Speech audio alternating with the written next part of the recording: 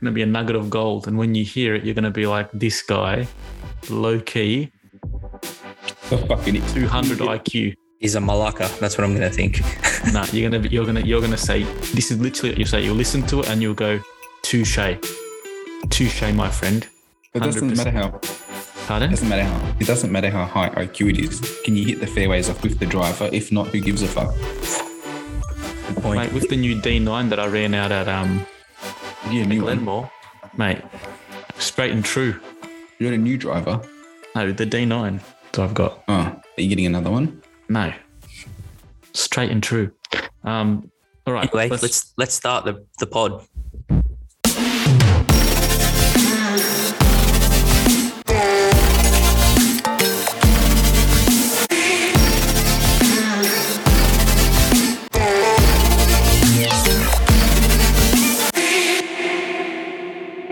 All right, so evening and welcome to another episode of the Racing Live podcast, the night after the Azerbaijan Grand Prix. As usual, I'm with the two boys, Joe and Harry. Welcome to another episode, lads. Let's get straight into it. So tonight we're going to be talking about the latest adventure from the Formula One. Last night we'll also have a bit of a yarn about supercars and what the new formula in that category is looking like, particularly at a track where passing is, traditionally pretty high. What that looked like, what the racing looked like, what the parity and the formula is looking like at a whole. So we'll jump straight into it. Azerbaijan Grand Prix, could have counted on one hand the amount of overtakes that took place. It was a little bit like being on a carousel, when kind of, when you're on the horse and the horses get closer and further apart, but you never really get ahead of anyone. It was a bit like that. What did you boys make of the race? What did you make of the weekend? Give me your unbridled opinions. I thought that the sprint race was actually pretty good. As I don't know what you guys thought, but I was pretty entertained with the sprint race. I thought the qualifying was F1 qualifying, so I wasn't disappointed in that. I think the race was probably a bit underwhelming. But having said that, being the optimist, I will say that there was a few silver linings. I liked how there is at least an 8-car grid at the front of the grid that, like, when you think about it, we've never had it that car coming 8th in a race can do a pit at the end of the race to go for fastest lap. So I thought that is at least maybe a step in the right direction. I thought the battle between the Ferraris and the Astons was pretty compelling. I enjoyed that Verstappen couldn't get ahead of Perez once the that order was sorted, and I think Perez deserves a lot of props for driving the wheels off that car really to keep him behind him. And I think if you look at the back end of the grid, the last 12 cars, it is nice to see that those last 12 cars, I think the only team that finished line to stern was the Alpine. So as boring as it was, I think there was a nice spread of cars. Like, it wasn't sort of flying formations. H, what were your positive takeaways from the weekend? What kind of stories stood out to you? I was a bit worried that we'd get the same person on pole for both races. So it was good that we had different pole sitters. Same 3 cars in the top 3, but that's fine. That's kind of expected. I don't know how I feel about the new format for the sprint weekends. I feel that what happens in the sprint race should impact the starting grid. I just feel like they're just too disconnected, and it felt, I don't know, I come away from the weekend thinking that it felt like a weird weekend. Like a mini weekend, a proper weekend. It gives the sprint race no jeopardy. That's the thing. That's right. I think Checo did a good job.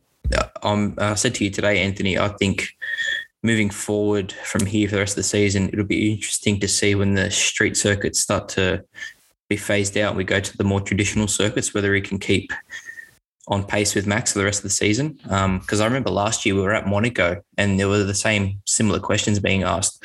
Is he going to battle for the championship? And then it just completely fell away. So I'll be interested to see in his third year at the team if he's going to push Max the whole way. And Max and George was probably the most entertaining part of the weekend. A bit bitchy, to be honest with you, I thought. But on Max's part, yeah. Yeah, like I actually thought that was a really entertaining bit of racing. I was happy that someone took it to Verstappen.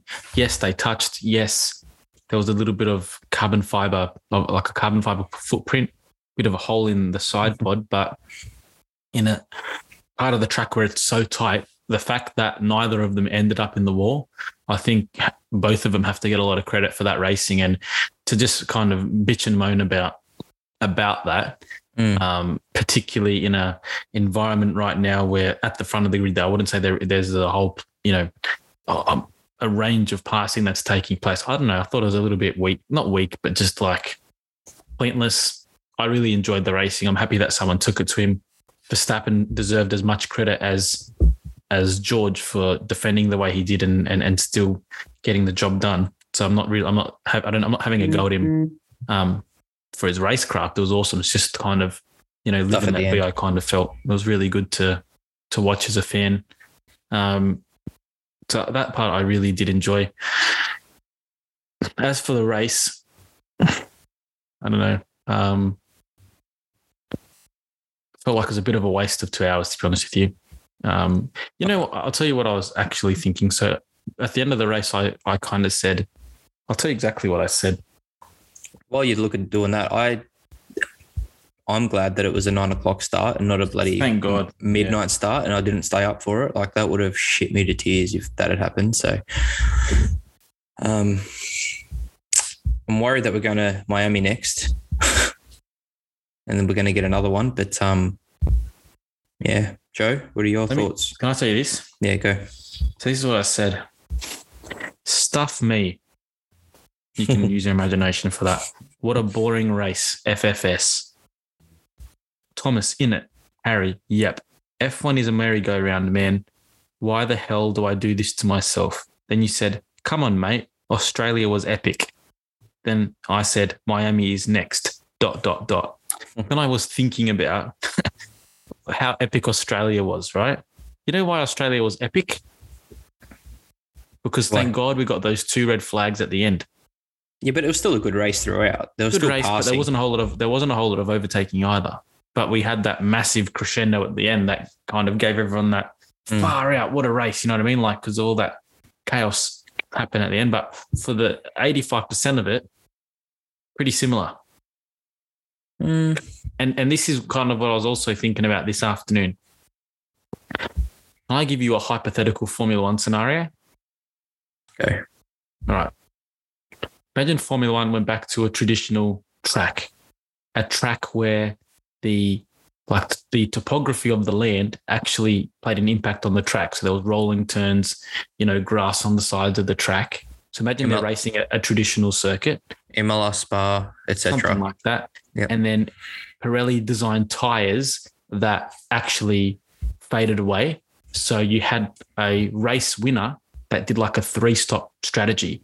And the strategy on the pit wall was a decision between a 2-stopper and a 3-stop strategy.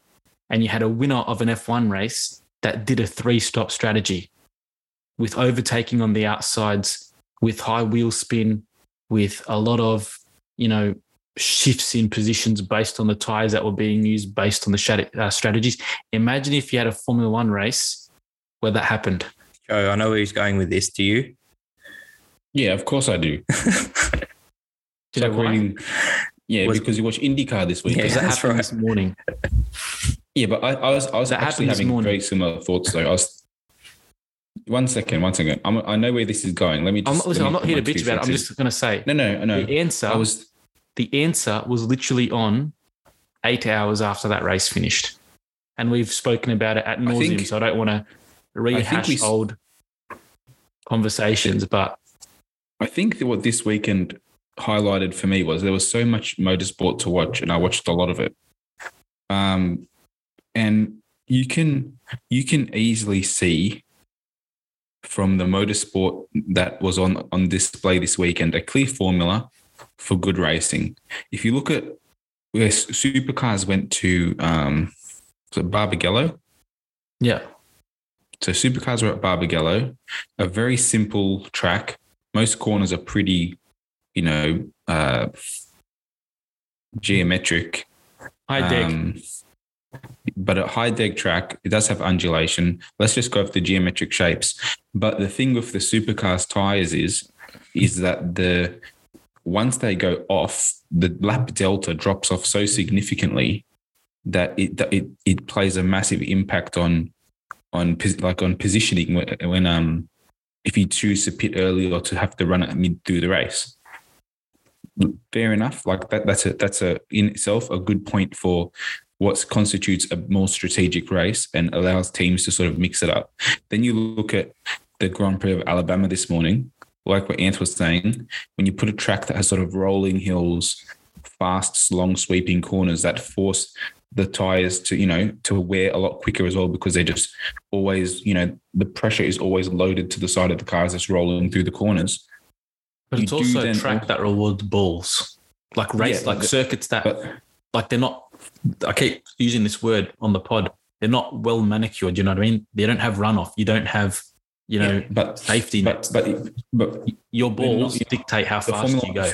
Because otherwise Formula One isn't going to go to race in Alabama because to show how big the balls are of the drivers. I understand, but I'm not saying Alabama. I'm just saying. But the point that I think should be gleaned from that, regardless, grass or no grass, is the tire formula at the moment is too safe, and there's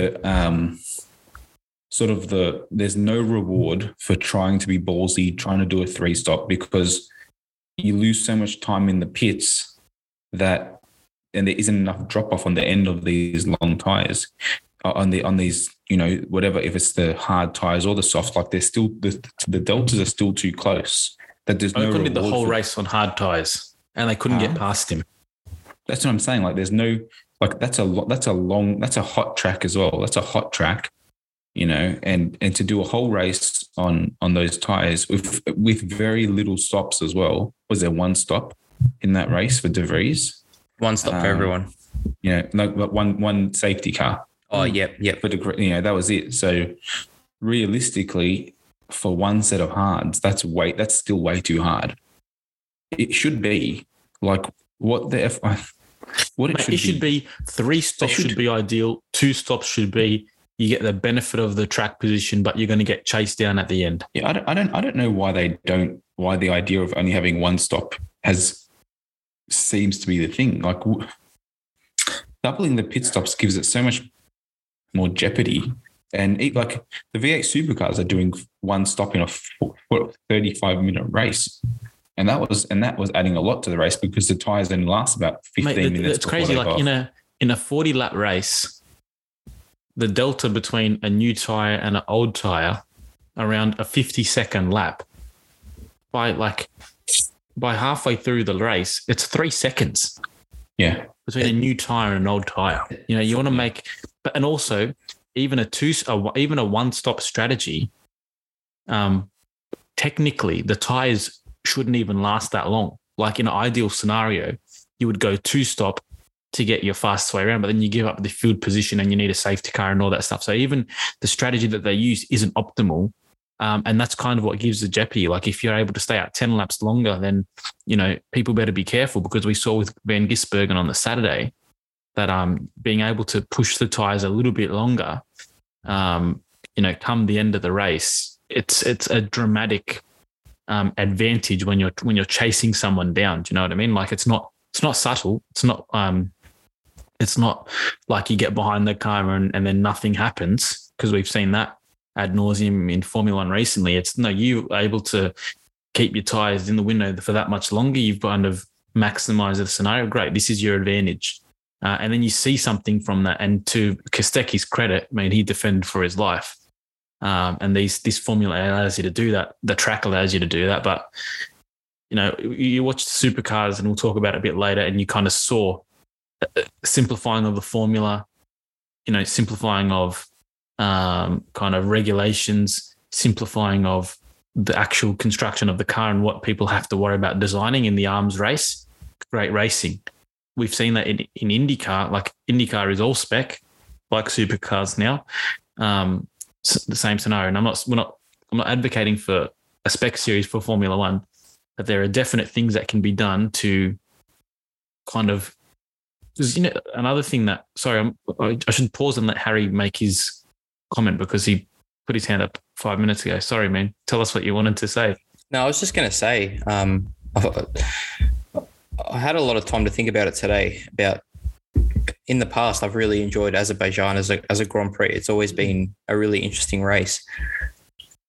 But then I sat back and I thought, was it interesting because of the jeopardy, or was it interesting because there was always incidents where it caused teams to make, pit stops, and it caused teams to make those kind of moves? And in a race where that didn't happen, did it play out how it usually would play out? Do you know what I mean? Like, are the tyres actually the issue? Is it? Well, Azerbaijan was traditionally a blowout tyre circuit. Well, yeah, it happened 2021, was it? And so people were worried about, there was a worry about if the tyres would last, so the people were pretty cautious about doing it based on the speeds, based on that really fast speed that they're going into the, that straight, banking right, banking left, and all the pressure that puts on the tyres. There was concerns about that. And now without that, it's just. Well, Formula One have, I don't know if you guys saw, I think a tender went out for the new tyre suppliers. I think starting 2025 or 2026. I'm hoping there's a new brief. We saw in Australia how good it would be to have some really hard tyres for qualifying, where the cars are out and they are able to push for 10, 15 minutes at one time. But I'd like to see some tyres that, like you're saying, They've got to break down, man. Hard tyres, unless you're doing a 6-hour race, like an enduro race, keep them away. Or unless you've got a category that isn't dependent on tyres to make overtakes, like sports car racing or GT racing with a tyre. Or you give them less sets for the weekend. Yeah. Or mandate they have to run 3 sets in the race, 3 different compounds. You don't have to. Get you a 2-stop strategy. You don't have to do that. But if you like, but imagine you did how much, like you can start on any tyre, but you've got to run all 3 compounds, and then you've got to figure out when you want to do it. That makes a lot of jeopardy. That's a top idea. What did all the negatives out of the way? Let's go a bit positive. What did you guys actually enjoy about the weekend, Joe? I didn't mind the sprint race. I wouldn't say like it was the best thing since sliced bread, but I didn't mind it. Like I thought it was good to see Carlos able to keep Charles keep Max behind him for that race. I thought that was interesting. I didn't expect it.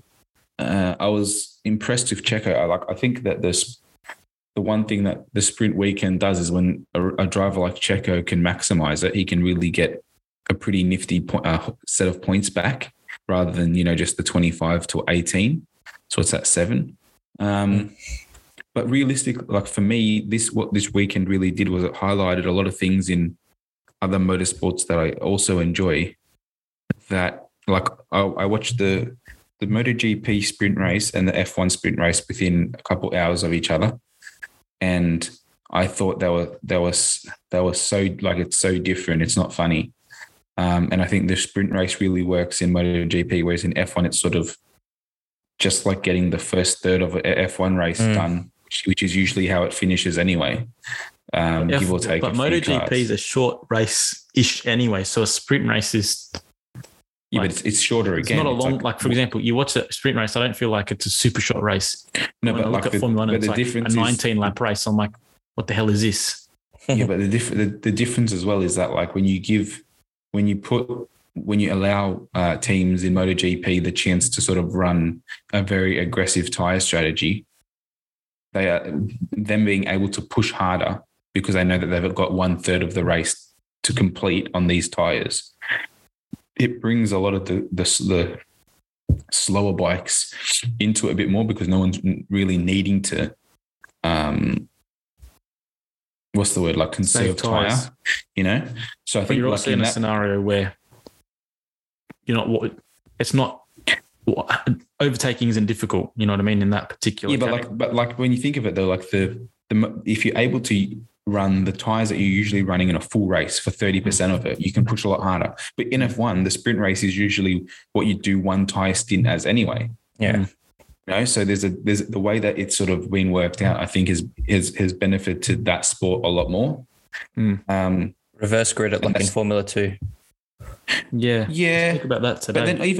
But even the other thing that I thought as well was like we were having that big debate about helping teams a couple of weeks ago when we had our big fight, helping teams get to the front of the grid, and I was saying it should be done organically, and you were saying it should be done a little bit more strategically, interfered with. Then I was thinking about it, and I was watching the MotoGP as well, and I was like, that whole argument falls on its face because you look at what a team like KTM has done in 1 year. And I know we're not a MotoGP podcast anymore, but you look at what a team like KTM has done literally within a year, and having 2 bikes finish. Yeah. Don't start me with this because but I'm saying you make yourself sound ignorant because Formula One, MotoGP literally gives you extra engines, extra tires, extra leeway, and until you show that you are competitive to win a race. Yeah. And then once you get on the podium 3 times, you lose that extra privilege. Yeah. And so all the they teams, literally and the team I'm mentioning hasn't got any privileges. Smashed you. Oh, shut the fuck up. All the teams that are in there now haven't got privileges anymore. No, but they did. Ducati did until they showed they're competitive. KTM did. Suzuki did. Yeah, but all of them in did. The last 5 years, in the last 3 years, it's been a Ducati and the rest grid. We've spoken about that ad nauseum, and there was no benefits given to KTM to catch up because they still hadn't qualified for them yet. But if you put your head down and put the right systems in place, I feel like that they're a great example at the moment of just a team able to, push the boundaries and adapt. And I was thinking of that a lot because of our conversation a couple of weeks ago.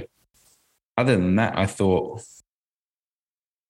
qualifying was interesting. I thought that McLaren seemed to have made a somewhat decent jump. Did they have upgrades coming this race? I wasn't sure. Yeah, big upgrades. They did. Yeah. And they seemed to work pretty well. So I thought you guys would be happy. And I was happy that they worked. And I think the last thing that surprised me was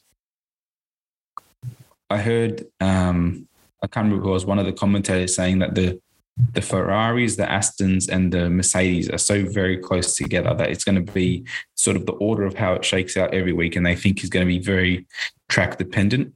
And I think it was Alonso, and he said because they ran such hard tyres this weekend, the ability for the Aston to really stretch its legs over the Ferrari was minimised because the Ferrari, which is the car that has the sort of hardest time preserving its tyres, were able to run such a hard tyre that didn't really allow itself to manifest.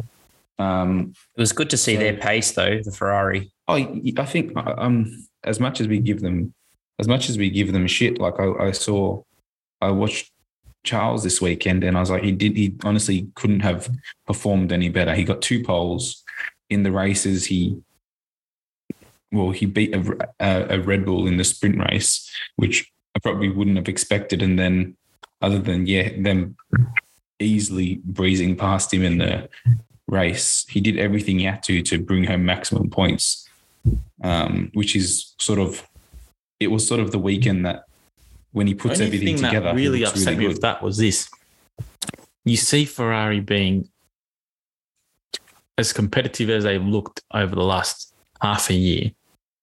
And then you get into the race and until the DRS opens up, like Leclerc did a great job of keeping Verstappen behind him. You know what I mean? And then the DRS opens up and Verstappen clears Leclerc. And then even with the DRS, both those Red Bulls are a second a lap faster than even the Ferrari.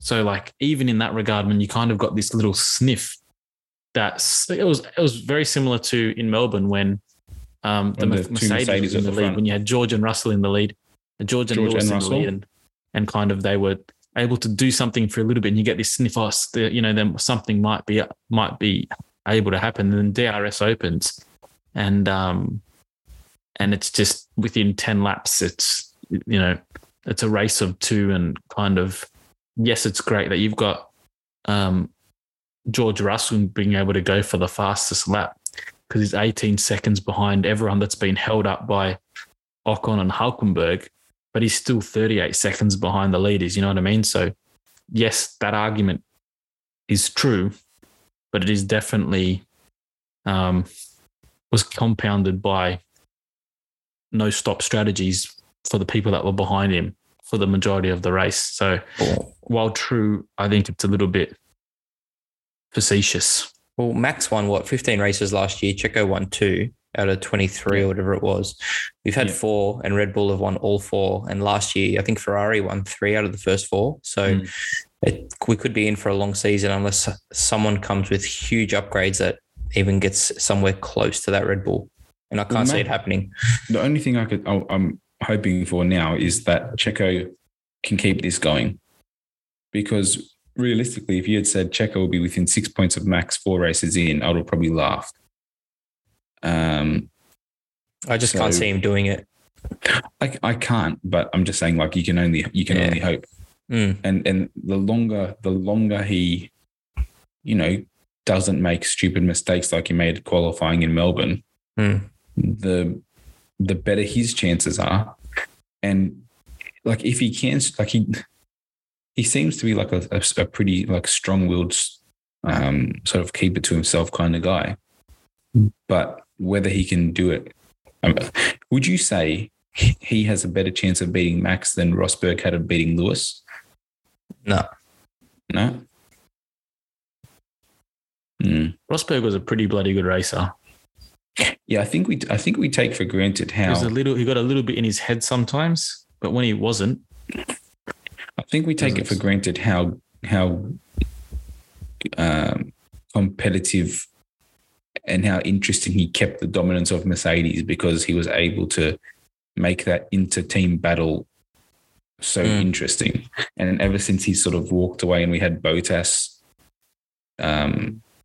sort of play perfect second fiddle, and now George not really able to, or even say Perez not match Max at all for the first 2 years, that's probably been why we look at this now a lot more negatively than we did on those early Mercedes days. But we'll see. The battle for the second and third in the championship, I think second, third, and fourth is going to be pretty epic. I think the battle from second down, like for for second to fourth second to fourth in the championship, will probably go down to the wire. And I think even the battle at the bottom of the grid is going to be an interesting battle, to be honest, as well. Even Williams look like they've made a step, like they're looking more consistent. Even though this is like a track for their car, they're still looking more Albon's looking more consistent. Well, even Logan had a pretty, like, he had that crash in the qualifying for the sprint race, which fucked him up. But even to finish ahead of 4 cars, to finish ahead of Bottas, to finish like that whole I think he even finished ahead of maybe one of the Alpines. So to be in that mix does show that at least that car has made this step to be in that midfield. The thing is that they need to maximize on the weekends when they can get some higher points, which they haven't done, and all the other teams have. Alpine have started pretty atrociously too. Yeah, I mean, they have started surprisingly bad. Then they've literally gone from pushing on what we thought was going to be a jump into the top, the big boys club. Mate, Fernando knew something that we didn't. I'll tell you that much. Mate, I tell you, everyone jumps on McLaren and calls them a tractor or whatever. And we don't actually know how good the Alpine is because we've barely seen it on bloody track this year. Like, keeps breaking down. They keep crashing. I just don't understand what's happening. Too wide, that nose. I thought they knew how, like, how to perfectly run that car, because they spent all last year letting it blow up. But Alpine's been Renault's been blowing engines for years, mate. Yeah, I know, but it's still surprising. Let's talk about some supercars. Supercars, yeah. That was a really good, I thought that was a fantastic weekend, to be honest.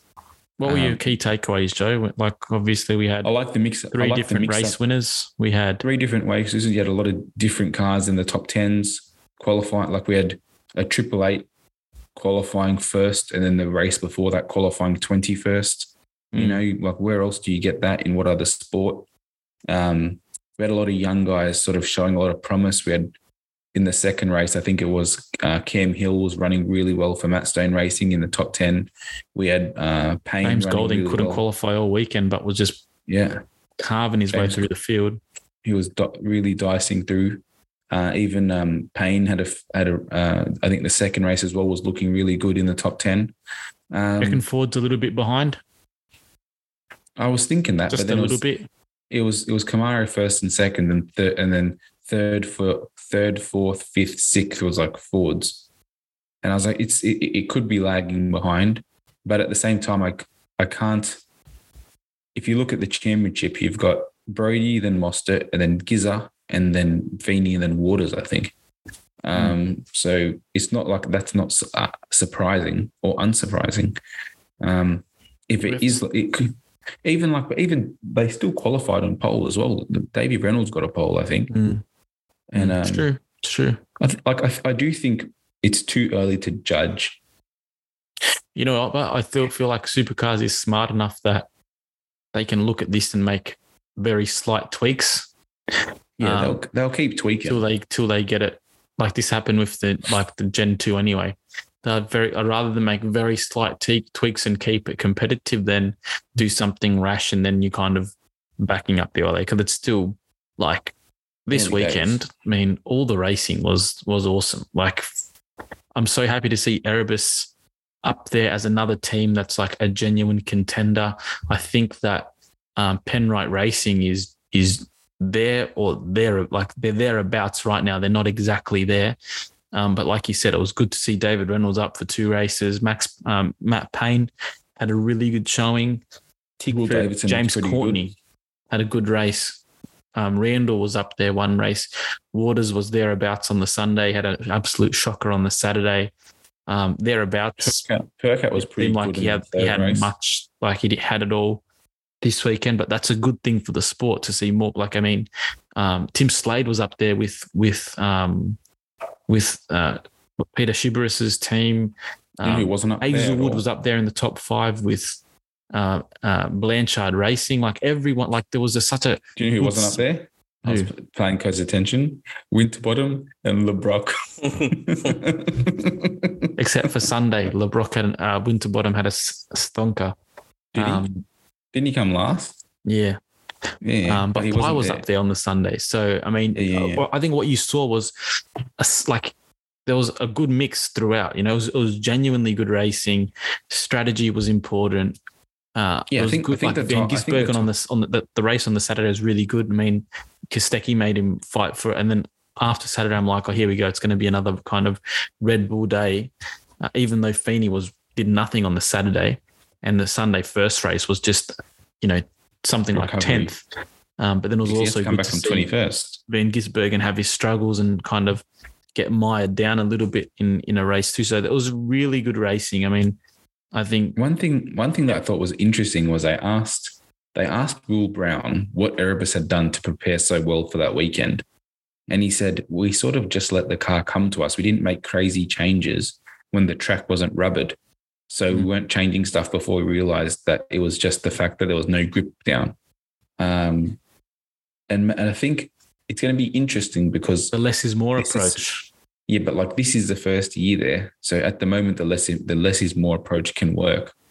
But once you have another, by the time you get there next year, and if you haven't collected as much data as the other teams, then it's not a problem for next year. It's a problem for next year, I suppose. But how good is it that Erebus had such a strong weekend? I was so happy with their young drivers, you know, really getting amongst it. I was thinking today, Brody's still the championship leader. He extended his lead.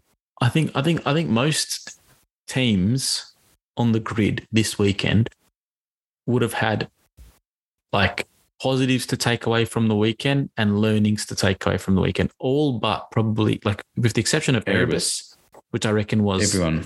Yep, on all weekend. I think every team had like highlights, whether it was one of the cars doing well or kind of, being able to move through the field, and all of the teams had, we didn't maximize this. This is something that we can work on. I think that's really healthy for the sport. It's really healthy for fan engagement. It's really healthy for having fans spread across lots of different teams. But yeah, Supercars this weekend, if we're racing at a very similar track in 2 weeks in Tasmania, and I can't wait to see what's going to happen. Even think that as well. Like the formula was we're going to have 3 smaller races, which are usually the least interesting supercar events. These ones, other than the GP. But to then have sort of found the winning formula of, okay, we're going to do the small races, but we're going to run tyres that still don't allow you to be comfortable in that small race, still give you the scope to play a smart tyre strategy or just change it up, I suppose. That in itself, I think lends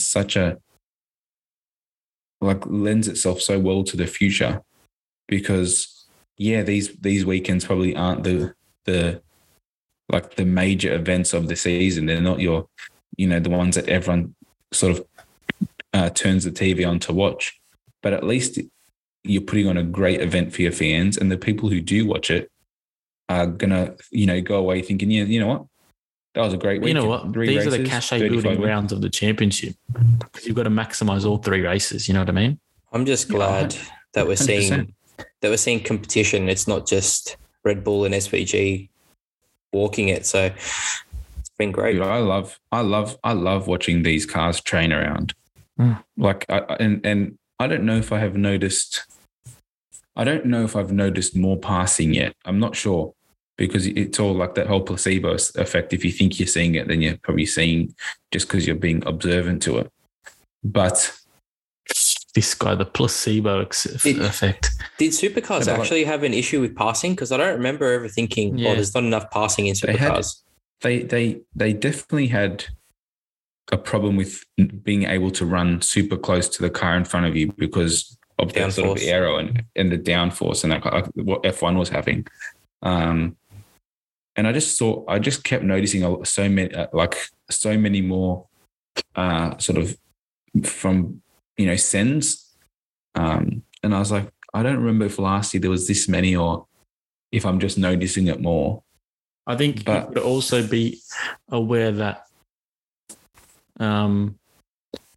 Newcastle's a pretty narrow circuit where they started, and then the changes to Albert Park kind of make it harder for overtakes. Like it went from a lot more, like, for example, the old chicane in Sector 2 was a good spot for supercars to overtake because you had to brake quite heavily, right? They lost that. And kind of the reprofiling of the section after that again. I think even they've taken off so much. I think that because they've taken off so much aero, the tyres are doing so much more work to keep the cars planted that they're just wearing quicker as well, which is fantastic. I think this race, like traditionally Barbagallo is pretty high passing track. Yeah, I would say that it was I don't know. I think a little bit better, particularly going into the I don't know what number it is. 1, 2, 3, 4, turn 5, the big horseshoe, turn 5, and then definitely into the back, like into the last corner, people were able to brake a lot. Like they were able to put the move on from a lot further behind. So last year, if they were kind of 2 cars behind, it was a little bit too far to make that move into the last corner. Whereas today, like this weekend, they were sending it. I'm thinking about tracks like that are coming up, like Tasmania, and then also Queensland Raceway that have the long corners. I'm just more excited for the events that I was never really excited for, because I always thought it's a bit more processional. The races are too short to really change the order if you're shitting qualifying unless there's a problem. Mate, I think it all depends on the tyres they bring. If they start to continue to bring the high deck tires. Then I think they should. I mean, Tasmania is a good track. There's one really good overtaking position, but again, you only really get great racing when you've got a high deck tire. That when you've got those split strategies. But from what I've seen so far, like I've genuinely enjoyed it. The cars look harder to drive. I think one thing you are seeing are more small, like really small mistakes that cars behind are able to capitalize on. And that's part of overtaking. That's part of racing. It's not all just, setting up and making a pass. It's also being able to put pressure and having a car that's kind of, you're having to wrestle and then, punishing those little mistakes, you know what I mean? Being able to make a little mistake or pressuring someone to make a little mistake and then using the run to do something with it. So Jesse Yates, really been impressed so far. Jesse Yates made a really good, interesting comment after the race. She was asking Brock Feeney after his win, and she said, do you think because you haven't really been driving the older cars for that long, so you sort of had to adapt to the older generations in Super 3, then the newer generation again in Super 2, then adapt again in Supercars for a year, whatever it was, and then change again. You've never really built that muscle memory with that whole last generation of car, where you sort of got into the sort of a rhythm and your brain knew exactly what you're doing at that track. And he said he wasn't sure, but I was thinking it would be interesting to see how this year goes if a lot of the guys who haven't been in the category long, like Fraser, the Kostecki, Feeney, seem to be it's hard to measure because they could just be progressing. But if they finish higher, then probably we would have expected by the time the season shakes out, if that could be a case. I think you're getting. But then having said, I don't know. I think you're seeing a lot of the same talent in the same positions. Yeah, but you're seeing, like, let's say last year when you might have had Van Gisbergen, Waters, Mostert. I think it was Van Gisbergen. You're seeing the same 10, let's say, but you're seeing a mixed up order. So the top 10 is the same kind of people, but mixed up more. The bottom 10 is the same kind of people, but mixed up more. You know what I mean? But yeah, I'm really impressed with how it's gone, and I just hope it continues. But I mean, yeah, it's really good. And the beautiful thing is we've got 2 weeks to wait for Supercars. Formula One, we'll be back next weekend with... Was it next weekend? Miami. 5 races in 6 weeks. Really? Yeah. So it's good for the pod, but please. No, it's going to be, it's good for the pod. It's good for the pod. Just give us something to talk about. There's water in the marina this year too, which is good. Is there? Yeah. There's actual water in the marina.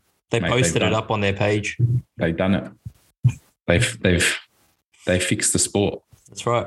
It's all sorted. Anyway, we'll see how we go, boys. So thank you so much for jumping on. Can we just acknowledge how good is a weekend like that when there's that much racing? I'll tell you what. And live golf. And I watched nearly 2 full days of this was the amazing part. Friday afternoon, home from work, free practice for WEC, qualifying late at night. Saturday, 8 o'clock, WEC's racing in Spa. How good is that? Then you've got your sprint races. Then you've got the Sunday. You've got your Formula One starting at 9. You've got MotoGP saving the day with an amazing race after that. You wake up in the morning, bright-eyed, bushy-tailed, whatever they say, 5:30, and you have this absolute epic race. It was an epic great weekend of racing. There's not enough. Tara came home and she's like, "Did you miss me?" And I said, "Sorry, but I didn't have a chance to. I was too entertained for the whole weekend." Your poor kid's probably got rectangular eyes, but that's all good. No, I kept him entertained. But mate, what an awesome weekend. We didn't even touch on WEC, and I just enjoyed watching that for what it was. It was fantastic as well. Anyway, mate, boys, so good. Thanks for chewing the fat with you again, everybody. Thanks for listening. Please continue, share, subscribe, like, keep communicating and interacting with the socials. We always appreciate it. So again, thank you so much. Have a great night. We'll see you again next week for, another episode of the Racing Line podcast. Thank you so much. Thanks, mate.